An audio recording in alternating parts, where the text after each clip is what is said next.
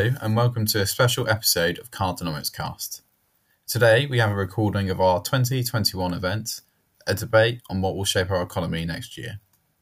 The event was hosted by third year economics student Rayhan Jaker. The panel consisted of economists Professor Patrick Minford, Professor Hugh Dixon, Dr. Joshi E. Shaw and Dr. Lena Shevlova.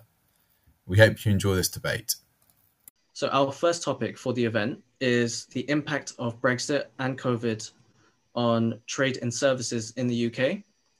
Lena will be discussing her views on this. Lena, you have 5 minutes to do this, starting now. Well, thank you so much for inviting me here. Well, I'd like to kick off this discussion with a few words about trade and services and the aftermath of Brexit and COVID-19.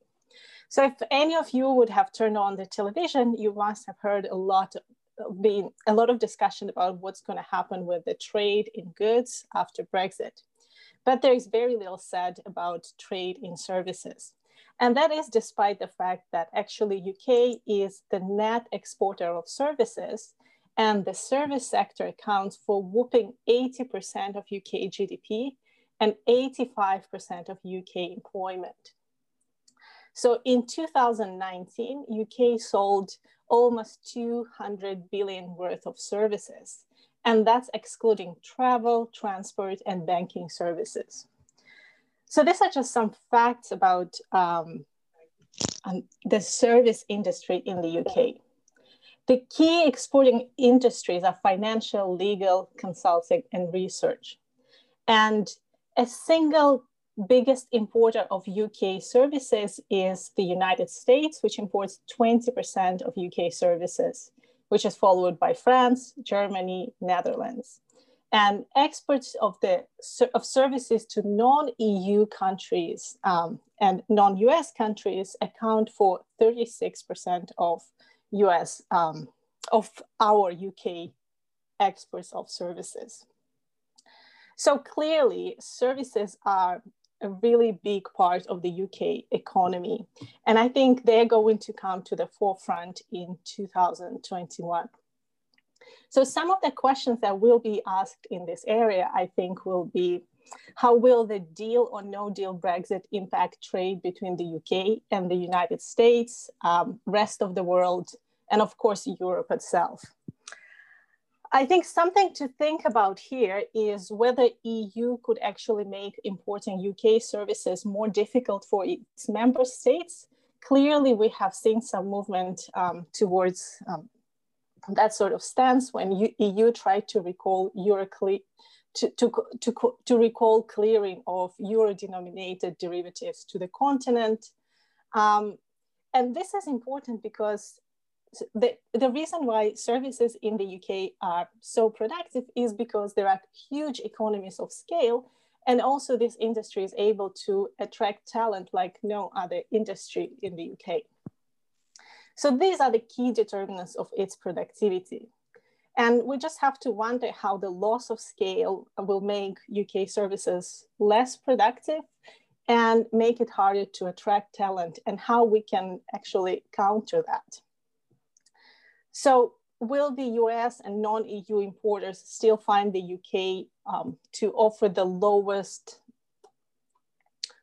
cost quality adjusted services? The answer to this depends on the importance of the economies of scale how important are they in determining the productivity of the financial services. Another thing that I think is going to become important, maybe not so much in the next year, but sometime further down the line, is that we have seen that COVID-19 actually expanded the range of services that can be traded. So you can see some anecdotal evidence that in the IT sector, firms actually offshore coding gigs to India, China, and other countries. So could this become more prevalent?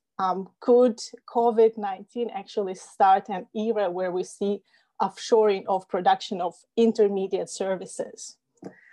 So you have one. Okay, awesome. So could we see that, and how would Britain actually cope with that?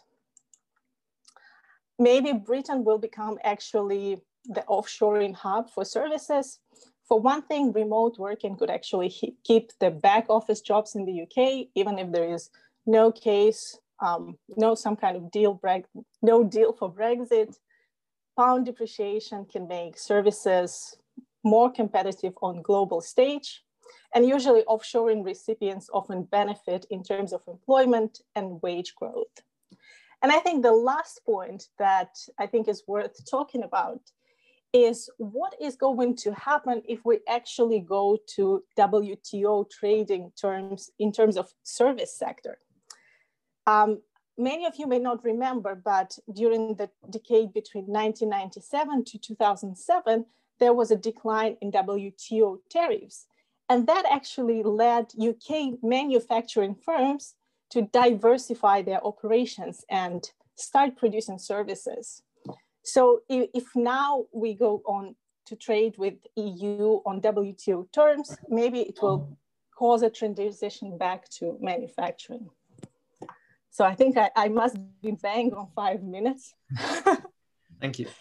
So now the discussion is open for the other panelists to step in and offer their views on this topic. Professor Hugh Dixon, what's your thoughts on this? Oh, sure.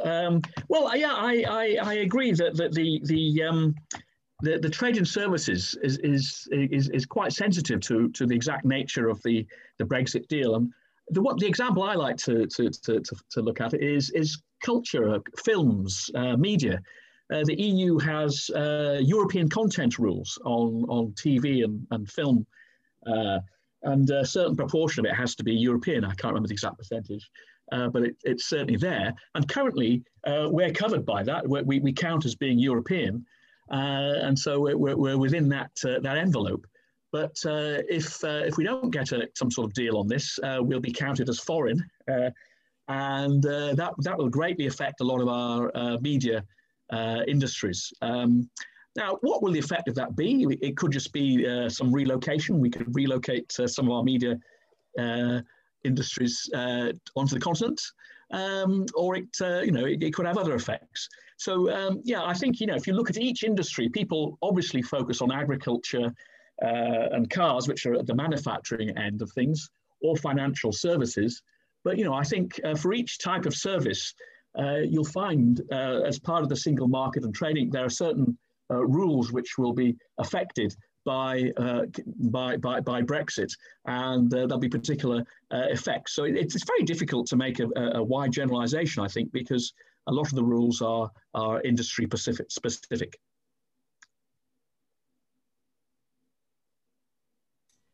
Thank you.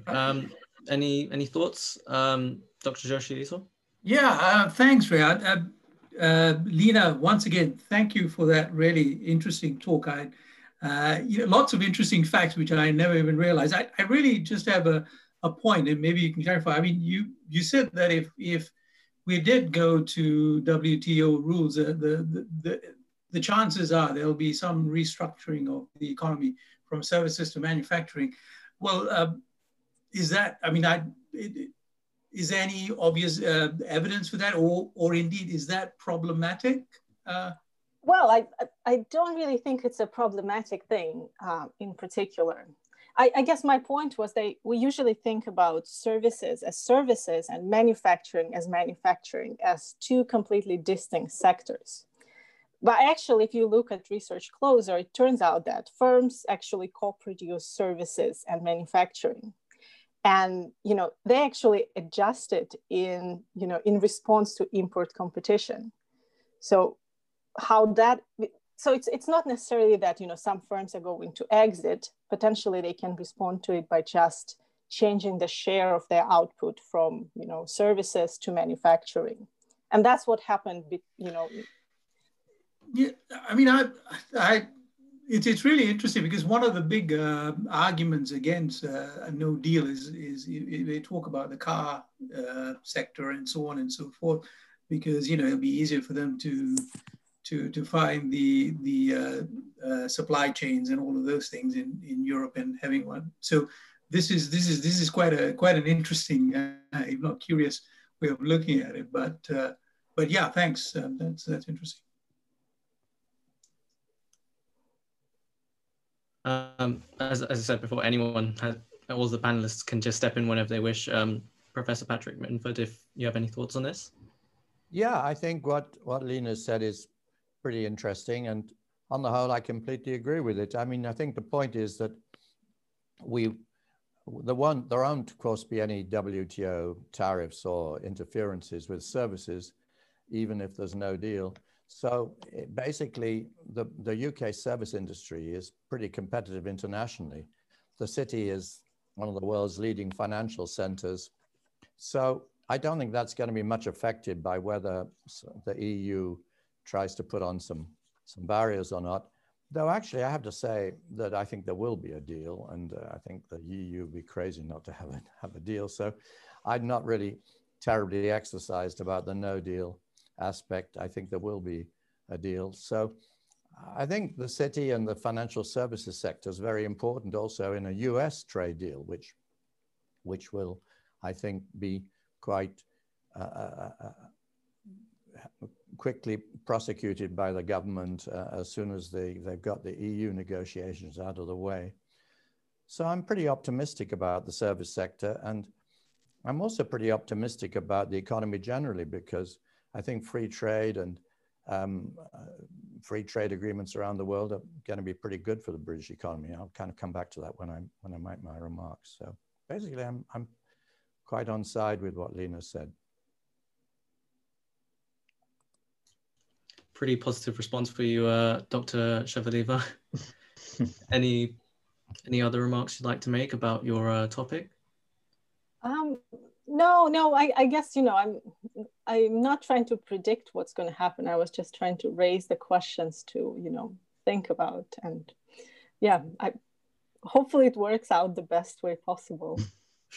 And I'm sure it will, because, economy is going to adjust one way or another to kind of, so to say, Pareto optimal outcome. But having to I don't want to end the party too much here, but both the OBR and the National Institute and most other places do say that the short-run disruption of a hard Brexit or no-deal Brexit will be quite significant, and they say it's 3% of GDP. So yes, I mean, this sort of restructuring you're talking about, Lena, is sort of medium term to long term, isn't it? It's not going to happen in a few months. No, so no way. It will take time, and I think that's the problem, really. Yes, the UK economy can adjust, but it's going to take quite a long time. And for next year, it's going to be quite tough, I think, for firms that have been exporting services to the continent. If they suddenly find it's more difficult, if Patrick's wrong and the deal doesn't come along and they've got more regulations. And as I say, for media and culture, it might have quite a big effect. For our companies to sell their wares on the continent if there's not a special deal sorted out, a bilateral on this topic. Yeah, well, that's true. And even if there is a short-term disruption, short-term disruptions usually tend to have, persistent labor market outcome effects and all those sort of bad things. Yes, certainly.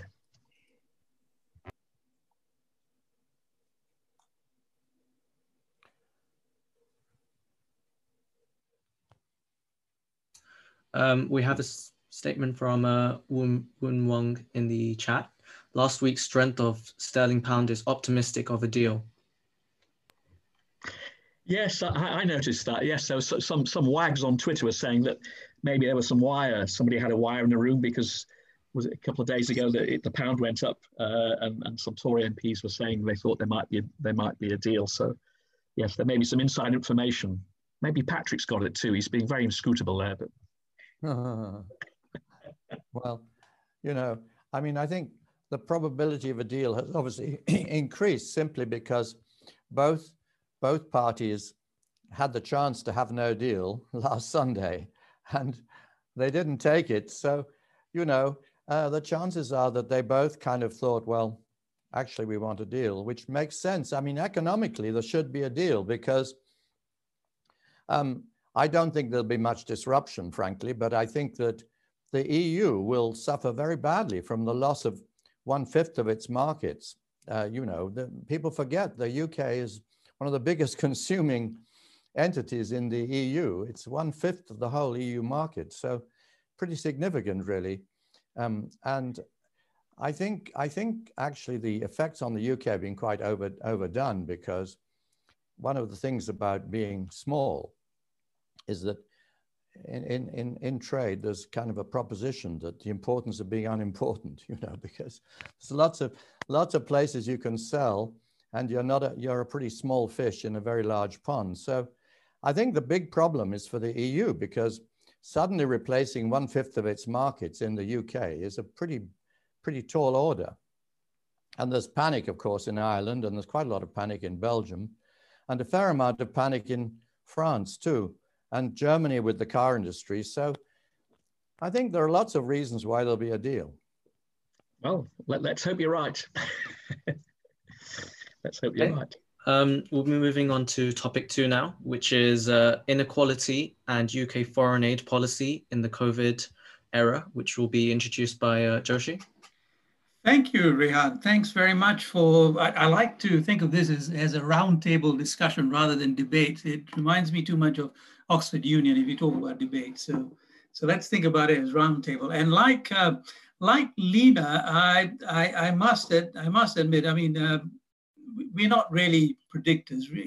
Economists are really glorified soothsayers. So they like to say things like beware the Ides of March and that sort of thing. So, nothing more than that. As Rehan said, I'm going to talk about a couple of two topics. One is inequality, or the popular parlance leveling up, and secondly about UK's foreign aid budget. Again, both topical. So it's been a year since our glorious leader Boris came sweeping into power, and of course, what was the first thing Boris said in his major speech? Well, he wants to deal with inequality, specifically regional inequality. And he coined the phrase leveling up. And a lot of this has to do with when Lena piqued my interest about industries and so on, because you're talking about really a post-industrial Britain in many ways. It appeared to be ushering in a post-austerity era. So what has been the impact of COVID? Just to look at a recent IFS report earlier at the end of the summer. And one of the things that they pointed out was the biggest sectors to be hit was the tourism and hospitality sector. So clearly regions such as Cornwall and London were particularly badly hit. But of course, they also argued that some of these post-industrial regions in the north, specifically Liverpool and the northeast, experience a double whammy. So what's the long-term implications about alleviating educational and health inequities? Well, think about the long school closures during the first national lockdown and the diversion of health resources from primary care to deal with COVID. Clearly, we know that COVID has unduly affected certain demographics, the elderly, BAME groups, but of course, poorer families as well. So I'm really interested to see in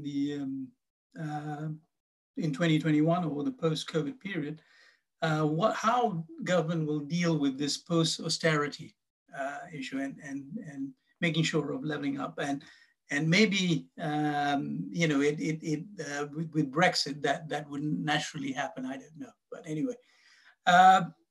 The second thing I'd like to look at is foreign aid, specifically in the recent news. As you know, our Chancellor of the Exchequer, Rishi Sunak, announced about a month ago that overseas aid will be cut from 0.7% to 0.5% of Britain's gross national income. based on last year's figures, that could amount to something like 7 billion pounds. So it's not a small amount, even though it seems like it's a 0.2 percentage points.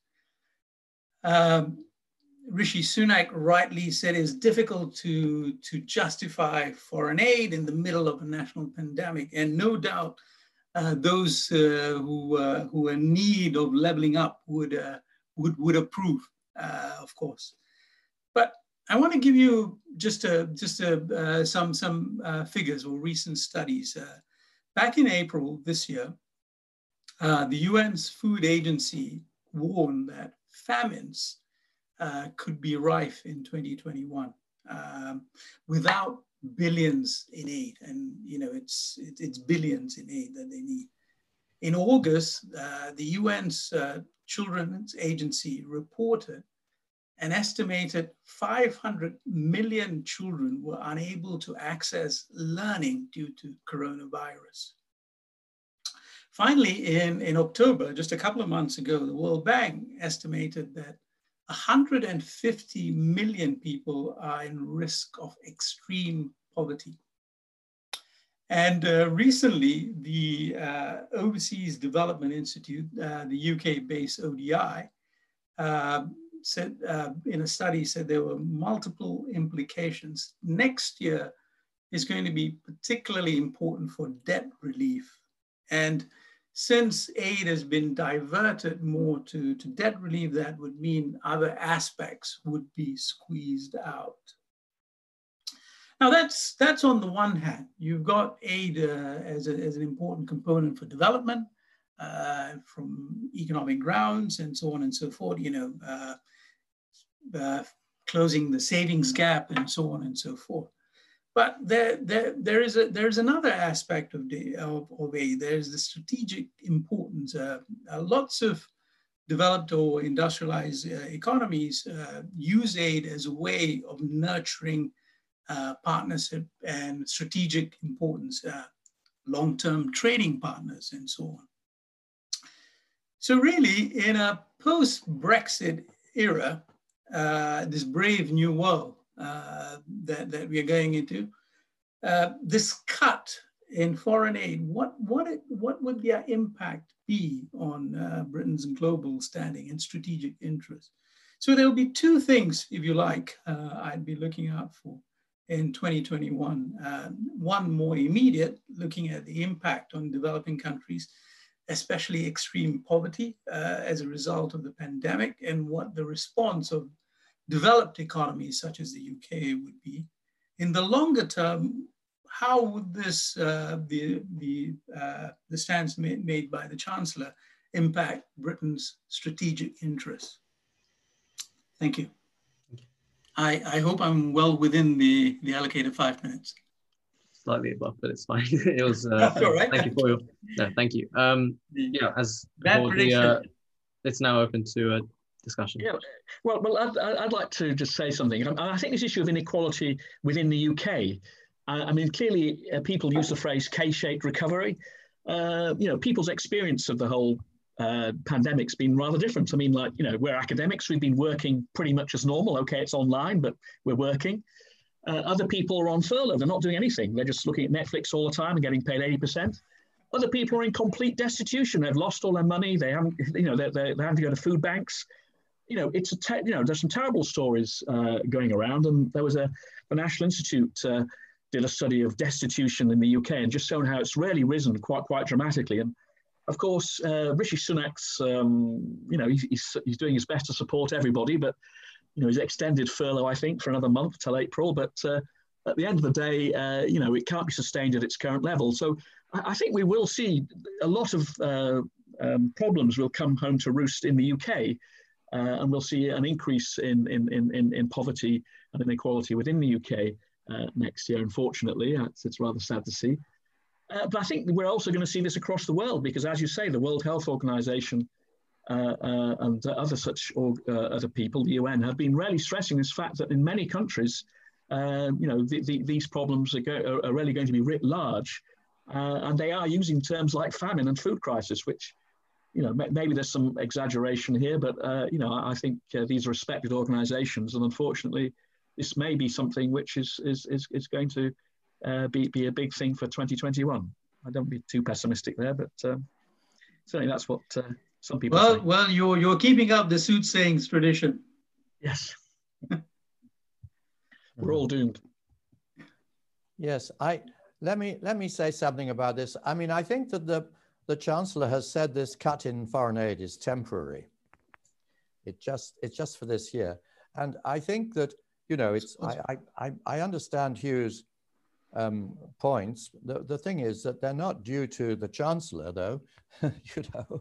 They are due to COVID, and it's a horrible business. And the Chancellor has put up 300 billion, which is not a flea bite. And I think that the prospects are that 2021 will be a lot better. So I think we need to realize that he has actually done quite a bit. And I'm going to argue later on that he should continue to do quite a bit. So we're lucky in a way that things have been, the monetary policies, I'm going to point out later, has made such a mess of things that interest rates at zero. So that, there's not much of a binding constraint on the public finances, which is just as well given all the problems that you and Joshi are talking about, and which are fully appreciated. I don't think Rishi Sunak can be faulted on putting his hand in our pocket. Put it this way. Sorry, I wasn't faulting Rishi Sunak at all. No. Well, we all agree that COVID has been a horrible business. I mean, I think, Hugh, all you're doing really is saying that COVID has been horrible and we've been quite lucky to be able to carry on working, all of which is really appreciated. I think the point that I'm making, and I believe the point that Hugh's trying to make as well, Patrick. Yes, Rishi Sunak has done a lot. It's a tough world out there. It might get tougher in 2021. Maybe you have a different perspective of that. But in a way, and this cut could be temporary, and we don't know how long that temporary is. But it's always a question of, was it really necessary? I mean, maybe there were bigger pictures to be had, as it were. So I'm not entirely convinced of whether it was completely necessary. Well, maybe not. I mean, because it's what's another 20 odd billion these days, really. And one of the things that we've seen is that you might actually stop a famine. Exactly. So I mean, I think I'm kind of on your side on this. It seems like peanuts in the context, where peanuts could be pretty useful peanuts in this context. So I think that's. I think a lot of people talk about peanuts, but peanuts are staple diets in some parts of the world, and it's important. Yes, I think that's a fair point, but don't forget, an awful lot of aid is still going out, and an awful lot of aid gets misallocated already, which is, most people are pretty worried about aid being misallocated to all sorts of diversionary agents along the way. But leaving that all on one side, clearly we are in a crisis period. But I think that one thing that we've got to bear in mind is there's an incredibly big benefit system. Tax credits are very important in the current situation, and they go up to 50% of income. So that, the marginal tax credit rate is very high. It's 70%. And so a lot of people are getting tax credits. We shouldn't forget that part of the existing system is a massive tax credit benefit system, so that we do in principle have a benefit system that keeps people out of starvation. I mean, I'm sure that Hugh and anybody on the left thinks it should be 100%, but there are limits. There are limits on the possibilities of these benefit systems, and so I don't think it's quite right to say that there's nothing being done for the least well off. The whole benefit system is cranking into gear, not to speak of the furlough system and the part-time job relief system, which was going to come in, only it's been stopped now because furlough is going on till April. And don't forget, furlough gives 80% of income. So it's a pretty big package that's been put into place, and most of it has gone to people and not to companies. I'm just putting in the odd word here on behalf of Her Majesty. Can I add something to Josh's point? Is it okay to interrupt you, Patrick, now? Sure. Sorry. Go ahead. So I just thought that it was really a good point that you made about the importance of foreign aid. And what it brought to mind was there's this paper that actually has shown that the probability of war is proportional to increase in food prices. So that potentially sort of cutting this aid can lead to unrest. Well, Lina, I mean, a lot of people have attributed the cutting back of aid in the 80s and 90s to what happened with terrorism and things like that. And so, yeah, that's not an unusual. I mean, there are some causalities, and there have been studies like that. I agree. I mean, Patrick, I'm curious. I mean, from a Brexit point of view, I mean, what about Britain's strategic interests, long-term interests? I mean, because aid's one of those things that people, it goes to the wrong hands, and you're helping, China build, their dairy industry, but there are strategic interests in those things. I mean, so what do you think this might happen in terms of Britain's long-term strategic interests? Well, I think in the context of Brexit, our strategic interest is in building a world order. Actually, that's probably the most important thing.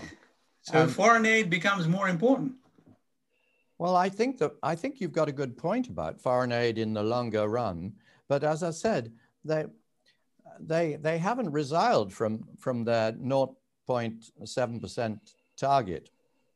They've simply said that in this COVID period, it's going to be cut back by 0.2%, which is really, I mean, why they bothered beats me utterly, since it's absolutely pointless sum, in the context of 300 billion plus that they're having to shell out for furlough and C-bills and all the rest of it. So I kind of on your side on this, and I do think longer term we have to kind of help to create a world order and talk to a lot of countries out there that would have an interest in that. And that is, I think foreign aid does have a role in all that, absolutely.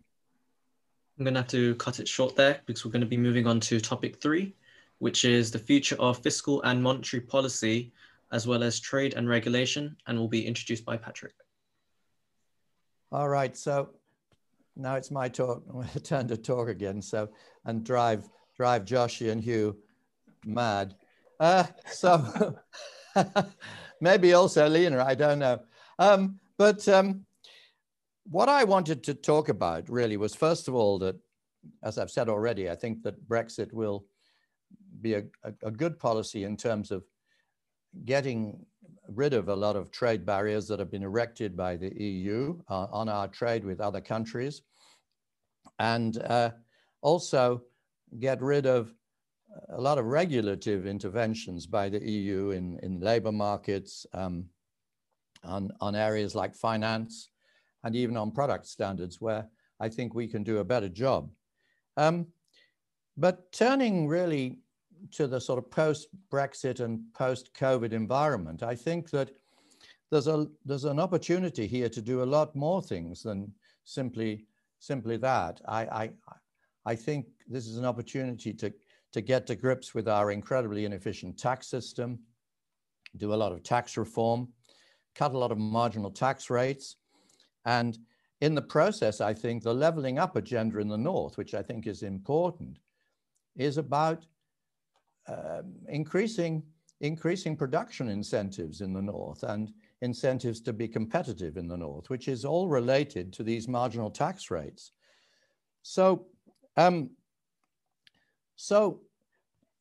the next question is, can the Chancellor, we've talked a lot about the Chancellor just already, poor fellow, can he afford all this? Well, one of the interesting things about COVID is it's blown away all the OBR and George Osborne rhetoric about austerity being necessary to stop, debt going up by 20 billion, because we've increased debt by 400 odd billion, I think, probably. It's now gone up to well over 100%. Well, not well over 100%. It's now probably gone up to about 100% of GDP.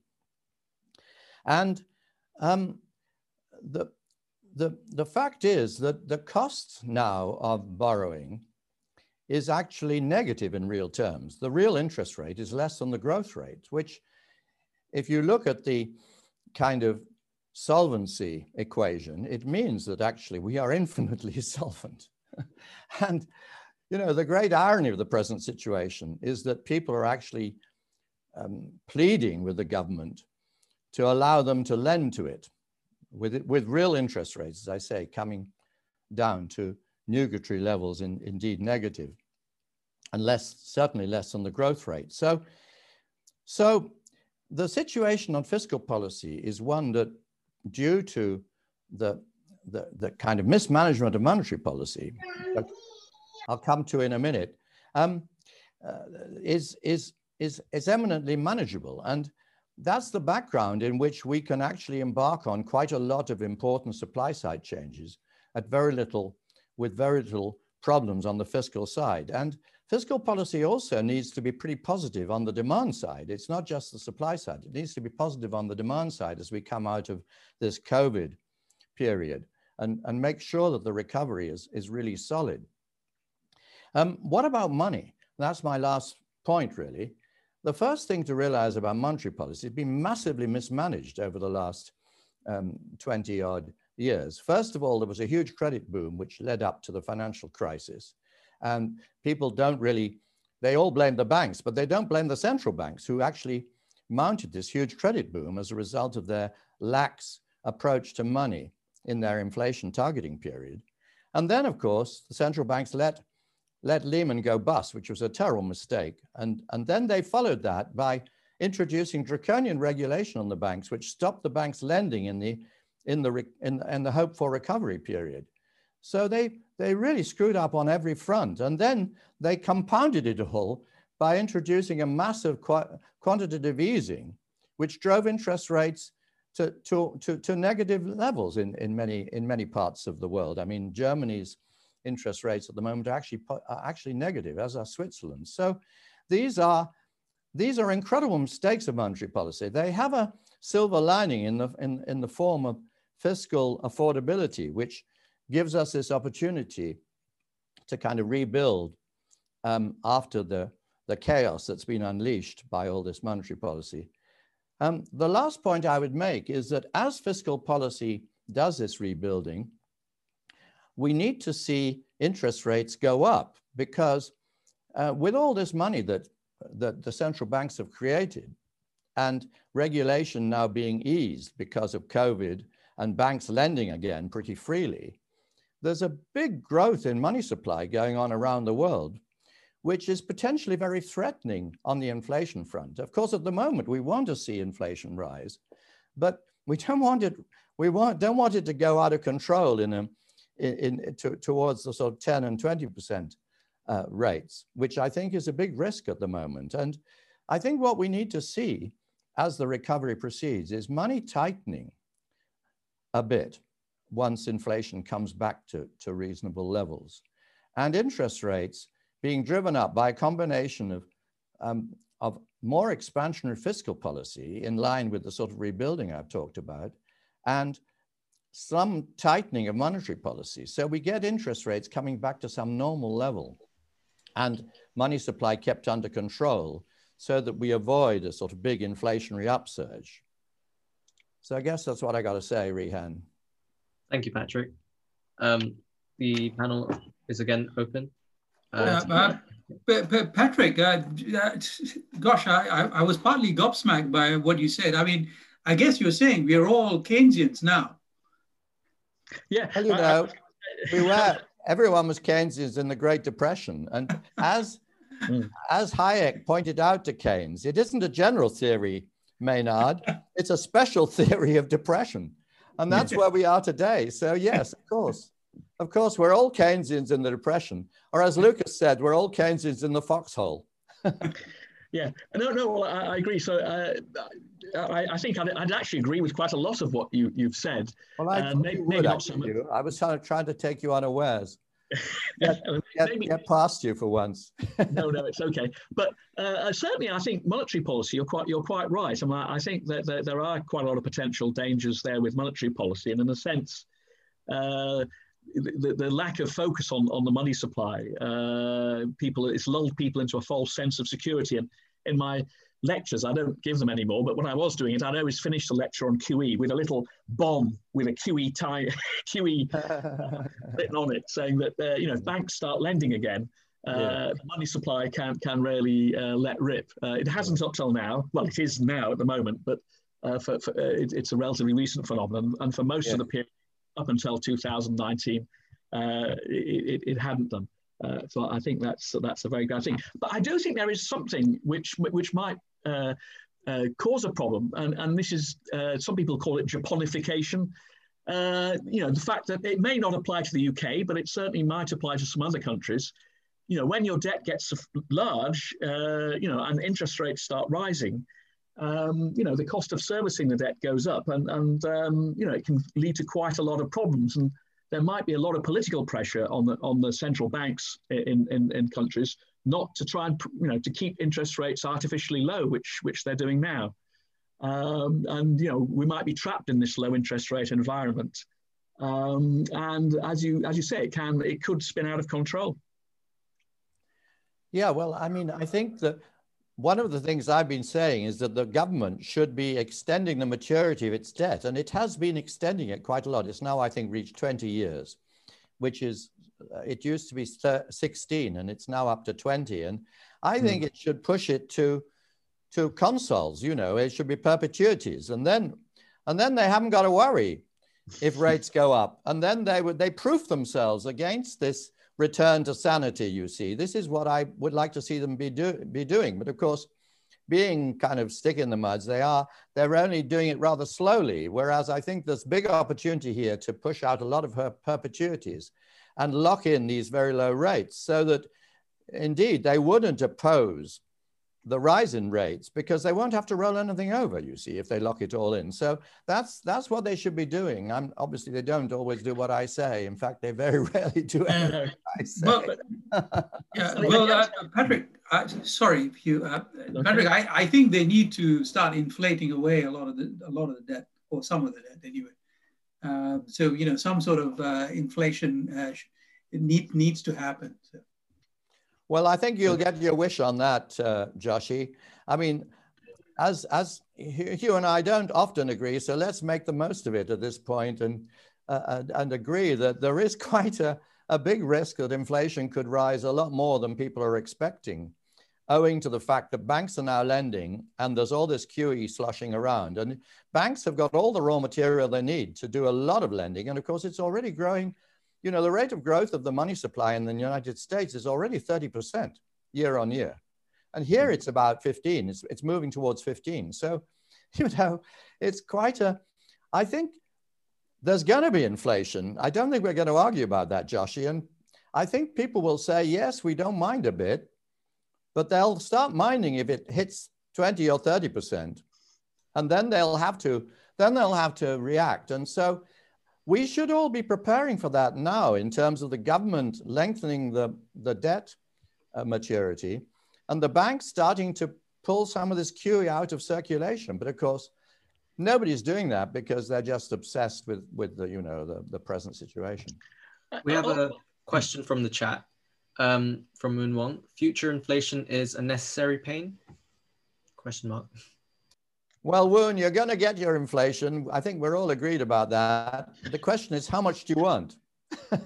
How much do you want? I mean, we certainly need some because of Japanification. We really don't want to get into the Japan situation where they actually cannot raise inflation in spite of humongous efforts to do so. So I think you're going to get your wish, Woon, that everybody at the moment just longs for a bit of inflation. I mean, it's the objective of all the main central banks of the world to get some inflation. So you'll get it all right. And I think unless our ideas in macro are completely balmy, it's a dead cert you'll get some inflation. Because there'll be recovery.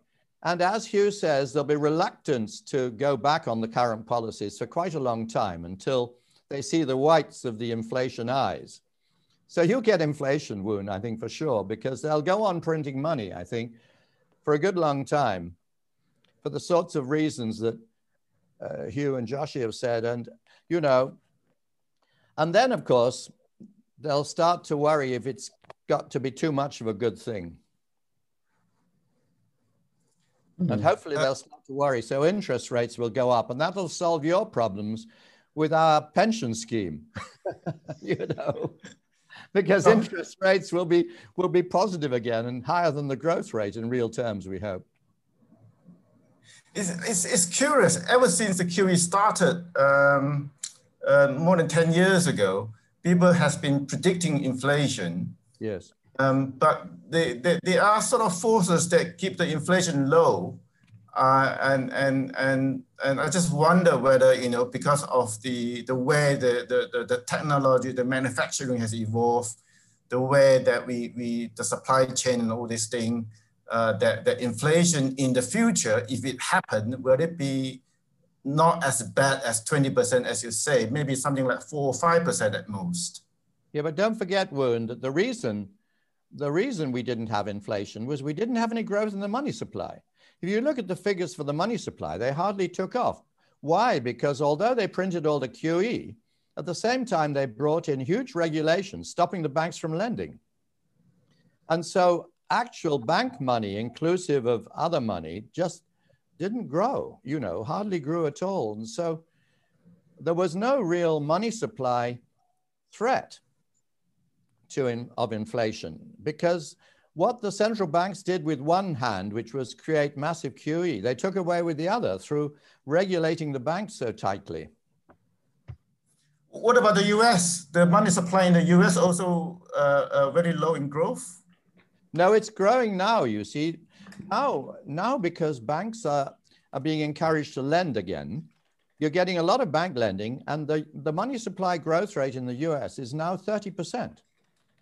So it's I think, and I'd agree with the facts. I mean, basically, since the 2008 crisis, monetary growth has really been quite flat. It's been a few percent, and it's only in the last recent period that it started shooting up. And as you say, it's quite dramatic. If it's sustained, it will. Yes. But we may differ exactly whether the central bank regulations have played such a role. But we certainly agree on the facts, I think, Patrick. Yes. So. Yeah, so I think the reason people get so excited about QE, it sounds like it's a huge thing, you know, £400 billion or something. But you've got to look at that relative to the total overall money supply. You know, M4, you know, it's bigger than GDP. It's a very big figure. So even though you get these big jumps in QE, you hardly notice it until this year. You hardly notice it in the time series for M4. I mean, you know. No, you don't notice it. Absolutely. You don't notice it in the time series of M4. You see it in the time series from the monetary base. Oh, yes, of course. But which has risen by 100, 200, 300%. Yes. But the point is, it's had no effect on banks because the banks, either because they were flat on their backs anyway, or because they were being stopped by regulation, just didn't lend it. And there we agree that whatever the cause, they didn't lend it. And so the money supply, as you say, has been very flat. And you know, part of the reason for that is QE stops them wanting to lend because it flattens the yield curve. So, you know, in the normal times, you know, you get your deposits and you lend something at 10 or 20 years, and you get a big interest rate differential. But, you know, if you QE, they flatten the yield curve.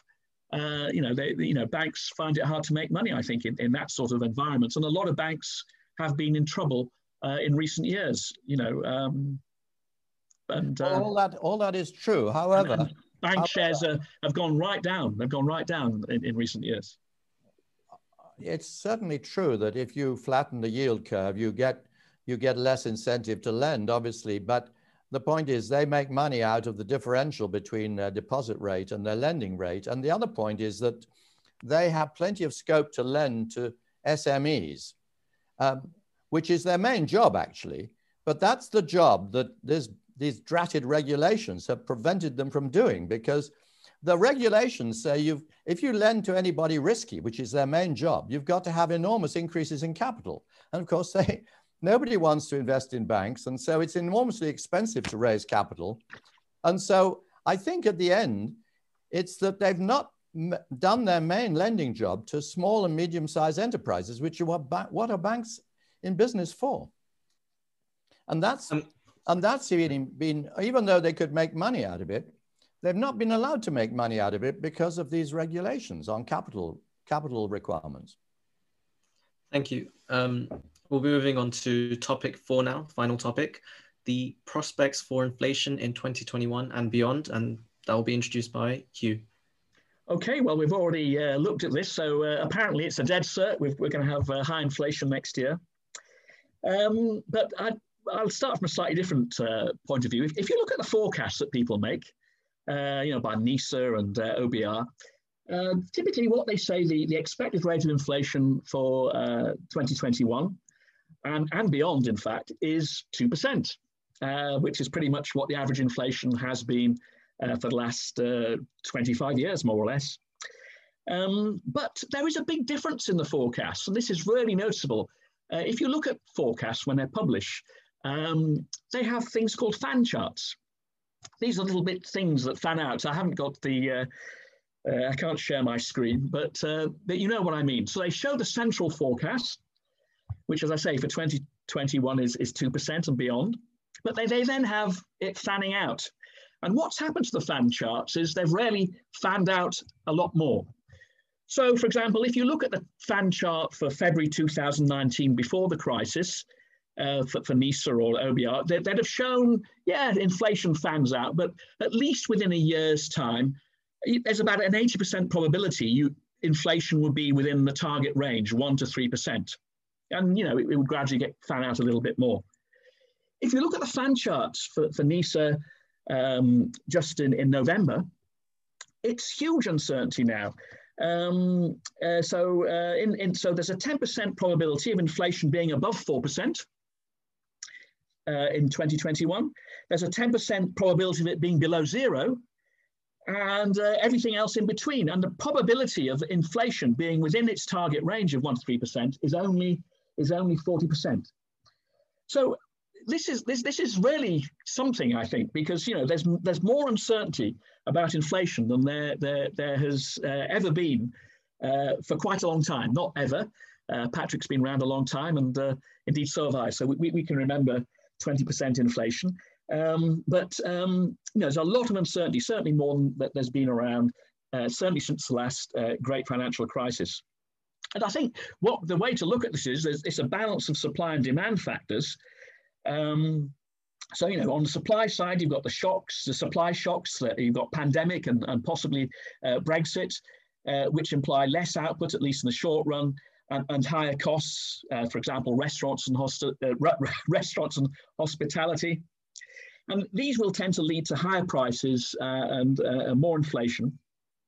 On the demand side, on the other hand, you're going to tend to get less inflation. You've got high unemployment, there's bankruptcies, there's going to be the end or tapering of the Sunak support regime, which is due in 2021. Maybe it'll get extended even more. The temporary becomes permanent. Remember, QE was temporary when it first came in, and now it's a permanent feature. Maybe some form of the furlough scheme will be extended.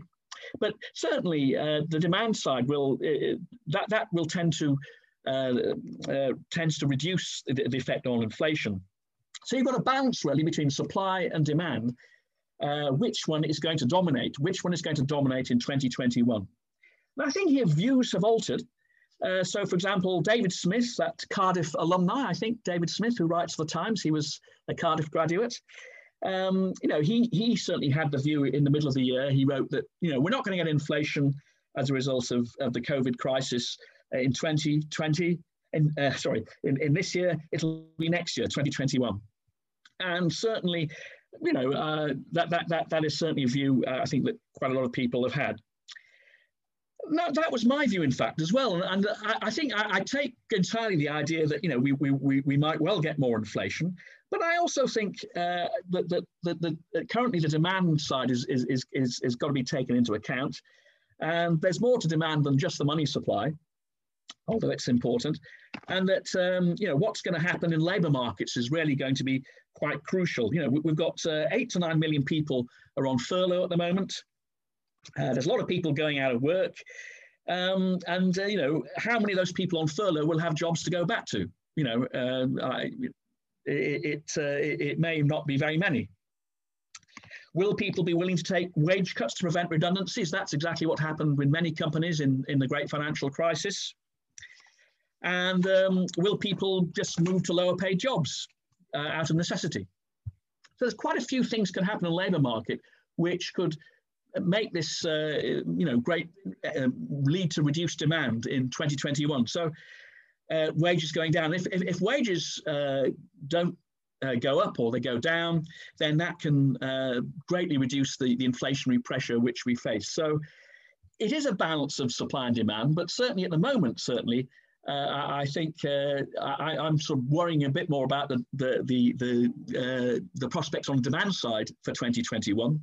But I do recognise there's also the problem. So it is just really a matter for great uncertainty. So I don't think it's a done deal that we're going to get a lot of inflation next year. In the longer run, maybe there's more of an argument for that, but I don't think there is for 2021. So I'll be interested to know what other people think about this.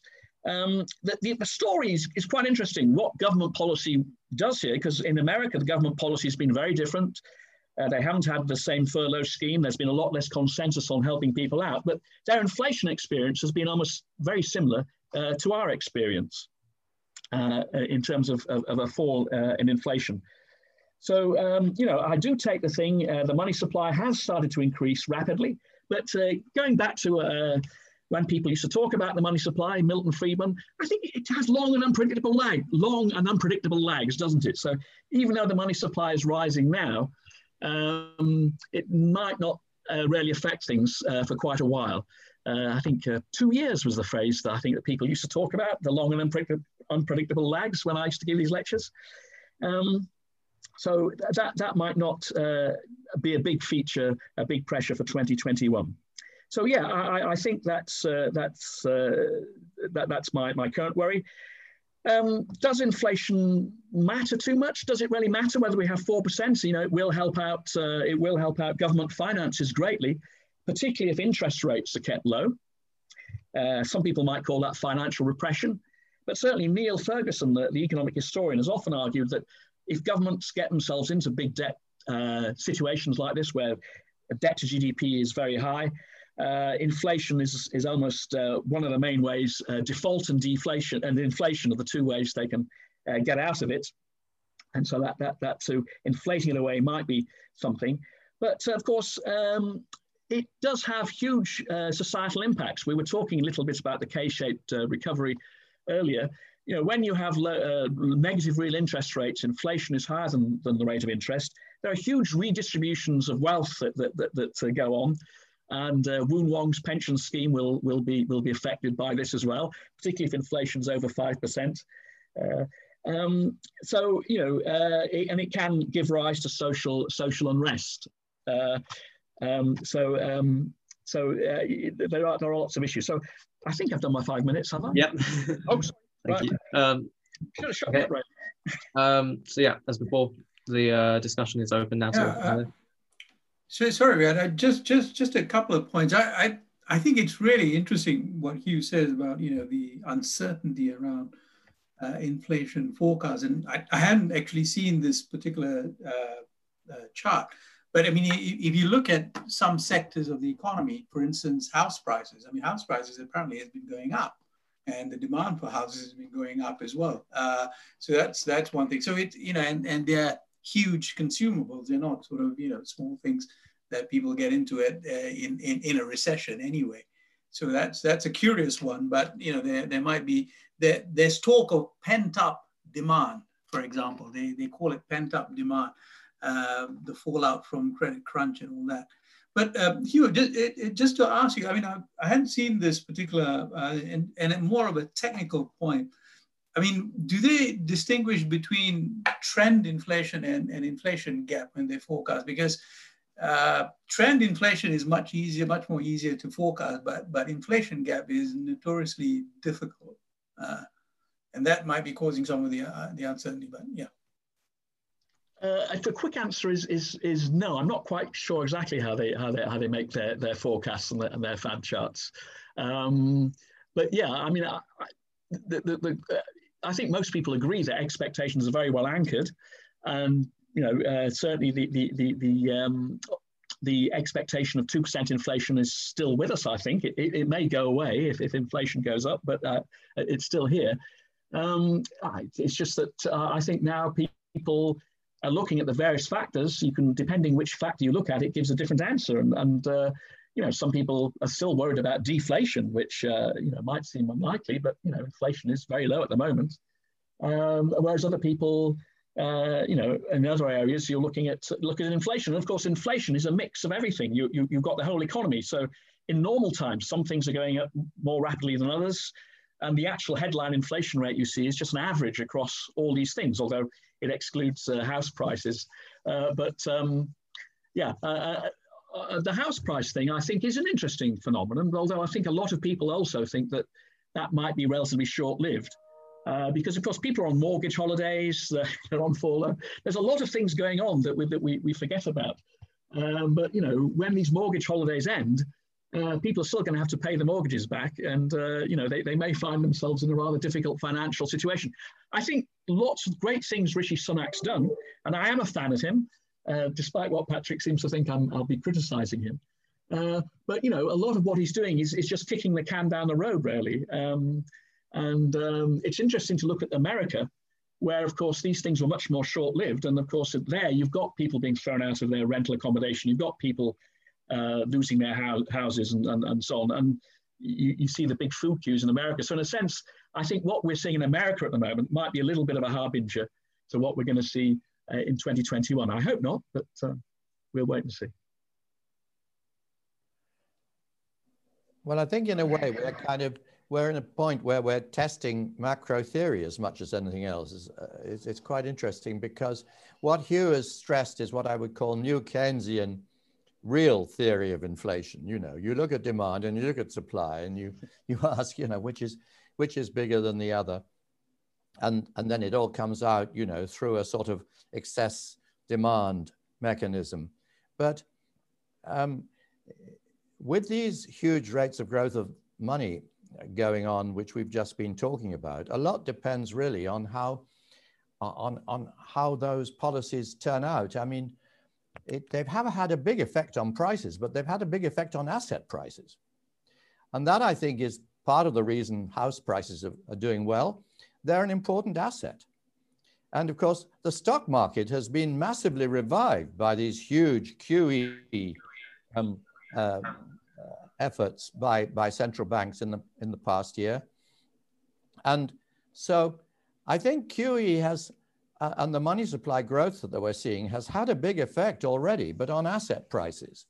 And then the question is, if it's kept up, I mean, I don't think anyone's saying that if they suddenly stop it in the new year or pull some of this back, you won't get back to the sort of National Institute type forecast that Hugh's talked about. But, you know, if they don't, that's the question, really. I mean, if they go on, which I think both of you kind of suggested they might for various reasons, you know, they don't want to push up interest rates, and the government's got a lot of money to borrow, and they're wanting to support the recovery, which is very much the rhetoric coming out of the bank at the moment. If they go on doing it well into 2021, after we've had a vaccine and people are kind of back to a bit more normality, then I think we're in an interesting experiment, really. And maybe it's a sort of experiment we shouldn't be doing, I think would be my point. Thank you, Patrick. I believe Lena wanted to say something. Yeah, I just had a kind of a question. So Hugh, you were talking about this demand side drivers of inflation. And I was wondering if there's something you could say about inflation and inequality, because, you know, you can imagine that some people actually, in a sense, becoming better off as a result of COVID, while other people actually, you know, losing their livelihood. But probably people who are gaining, even in a small way, are accounting for a bigger share of spending. Yeah, well, yes, it's the K-shaped recovery again. It's, you know, Jeff Bezos is doing very well out of the COVID crisis. So yeah, I mean, it is the people in who can, the middle classes who can work from home, that they're doing well. So I think there is a lot of inequality. Now, the net effect of that on demand is a little bit more difficult to say, because, of course, yeah, if you give some more money to Jeff Bezos, there's not much he can do with it, really. He's already spending as much as he wants, even though he's whereas poorer people tend to spend most of the money they get. So you get an immediate. So if someone in low income gets even less income, that immediately affects their expenditure. Whereas if you've got somebody who just has been accumulating money, okay, they haven't been able to jet off their usual holidays in the Maldives or wherever they go. Yeah, they've got more money, certainly. They've got a bit more money in the bank, but we've seen this huge rise in the savings rate. Now, some of that, of course, is forced saving. They'd like to spend more, but, short of just blowing it on something, I mean, there's limits to how fast and rapidly people can spend money. So I think it is a little bit of an experiment. We'll wait and see. There is this pent-up demand. Against that, there's also habits. I think there's a lot of evidence to say that consumption is to some extent driven by habit. And for example, will we go to restaurants as much? You know, we've all been cooking at home. Our cooking skills have improved.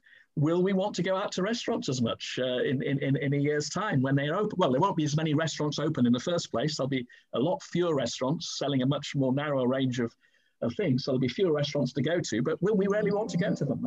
So we'll wait and see. So we may get used to altering our consumption patterns and looking at Netflix or whatever it is, and the way we've been entertaining ourselves up till now, or preparing videos for lectures or whatever it's doing.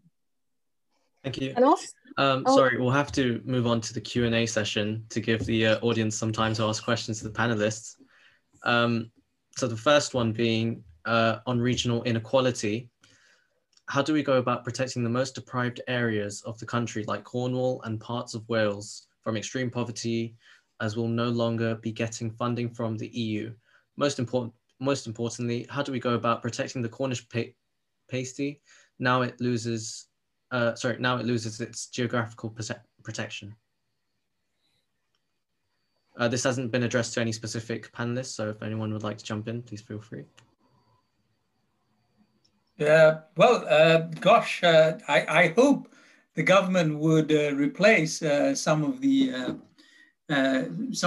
funding and I thought that was part of the promise of this brave new world of Brexit, that anything that the EU funding, it'll be replaced by the government, and of course it'll be much more efficient when they invest it.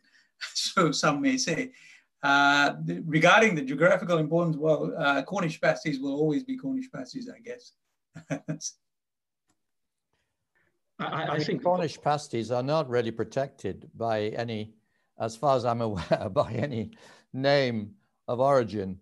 I think they're just Cornish pasties, and you go buy them in Cornwall, and you can buy them everywhere else too, made by other people than Cornish people. So I don't think there's much difference there. But yes, I mean, as Joshi says, the whole EU agricultural subsidy system is due to be replaced pound for pound by Her Majesty. So, And it will be on a, it won't be on the basis that you don't farm things. It won't be any kind of set aside. It'll be on the basis of what you do in a positive way for the environment and so forth, which I think is quite a sensible reform. I mean, the EU condemns vast tracts of Britain to be not used for anything much, except just sitting there gathering subsidies from the EU, which is not very, very, very good policy. Thank you. The next question is on macroeconomics in general. What are the panelists' views on the Great Reset that has been put forward by World Economic Forum? Is stakeholder capitalism better than shareholder capitalism?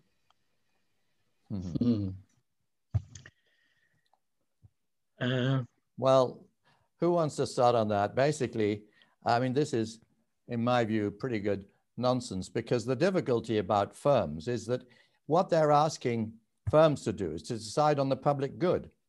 And one thing that firms don't know about is the public good. What they do know about is producing efficiently what they produce. And that was the whole basis for the law surrounding firms and the incentives, of course, that shareholders give firms that manage their affairs. And the difficulty I have with stakeholder capitalism is that they're in effect asking firms to be like a form of government. And I mean, if there are public goods, I'd really rather our government decided what they were and told firms to produce them. You know, that would be an efficient way of deciding on the public good agenda. But to have a sort of blanket situation where firms are told to adjudicate on the public good, when their managements know nothing about this and will probably get it wrong, apart from the fact that they don't really have a strong interest in doing it. There are huge conflicts of interest at the firm level. So I think this agenda that you've talked about is thoroughly misguided. Yeah, the Great Reset. Yeah, I mean, a lot of people have been talking about this, and we can all see the videos of Mr. Schwab and so on. I'm not quite sure how this interacts with national governments. Basically, I can see that there are groups of people who are interested in changing the way that society works in a top-down manner. But that's not how things. That's not normally how things work, I don't think. I mean, you have elected governments in America and Britain and France or wherever, and they pursue their own national policies. So I take this whole idea of a Great Reset, like some new Bretton Woods. It's sometimes been talked about as a Bretton Woods moment. But I think in Bretton Woods there was, we just finished the war. The world was in, not the whole world, but large parts of the world were literally in ruins. And you had a very clear hegemonic power, the United States, in terms of economic wealth, and the Soviets in terms of military wealth, military capabilities. But that's not the case now. It's a much more devolved world. It's a much more multipolar world at the moment. So, I think, Xi Jinping in China is doing his own Great Reset policy, building a huge new city outside Beijing. He's got his own Belt and Road Initiative. Other people have got other things. So I can see this idea of the Great Reset, but I think it's symptomatic, really. At the moment, people are thinking, well, the crisis has happened and we're going to be in some brave new world after the crisis. People said the same thing in 2008. Oh, this will never happen again. We'll make everything different. But that's not how the world works. I mean, I think, politics in each country will determine roughly what happens, rather than having a sort of Bretton Woods style top-down sort of policy imposed from outside. My own personal view. Thank you. Yeah, just to add to that, I would agree that individual countries definitely will pursue their own national interests, and of course, the US had a particular policy for the last 4 years, and we will see something else for the next 4 years, and that's a very good example of it. And of course, Britain, the post-Brexit Britain will always pursue its own interests in a global world, and as as we've talked before, for whatever visions it has in its power in the world. So rather than sort of specifically looking at, coming to consensus and all that. But I know that, Hugh's right that, after the credit crunch, nothing much happened. There was lots of talk in the immediate aftermath led by Gordon Brown to coordinate these things, but that really came to very little. The US took a certain route, the EU took a particular route, and the UK took its own route for the credit crunch. So, yeah. Thank you. We have another question in the chat, which is, how do we go about paying back the money we've borrowed during the pandemic? Do we tax the rich and clamp down on avoiders, or do we go for austerity round 2? Oh, goodness. This is almost like the OBR, isn't it? It's the kind of, it's the revisiting. I mean, one of the things we've discovered is that governments have got much more scope to borrow to finance things than anybody assumed before.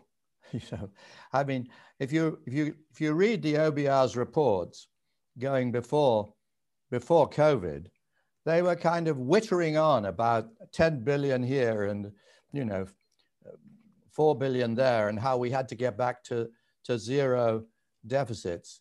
And then, of course, COVID came along, and we coolly spent 400 billion in 12 months flat. And what happened to interest rates on government bonds? They fell. They fell. And they're now at an all-time low. You can borrow for 20 years at 0.2%, I think the latest figure shows on UK gilts, which, as I said earlier, is less. It means that the real interest rate is negative and less than the growth rate, which is a situation where the solvency constraint just does not bind. So all this talk about austerity, the need for austerity or the need for tax increases on the rich. I mean, the last thing we want post-Brexit in the UK is increased tax rates on the rich, when we want to create an environment of growth in which investment resumes and the economy grows and takes advantage of the opportunities available around the world. And the last thing we want is to sort of to raise marginal tax rates, which will cut that all off at source, really. And equally, we just don't want to raise tax rates full stop. We need to actually get our tax system reformed and get the marginal tax rates in it down, and then finance it by borrowing.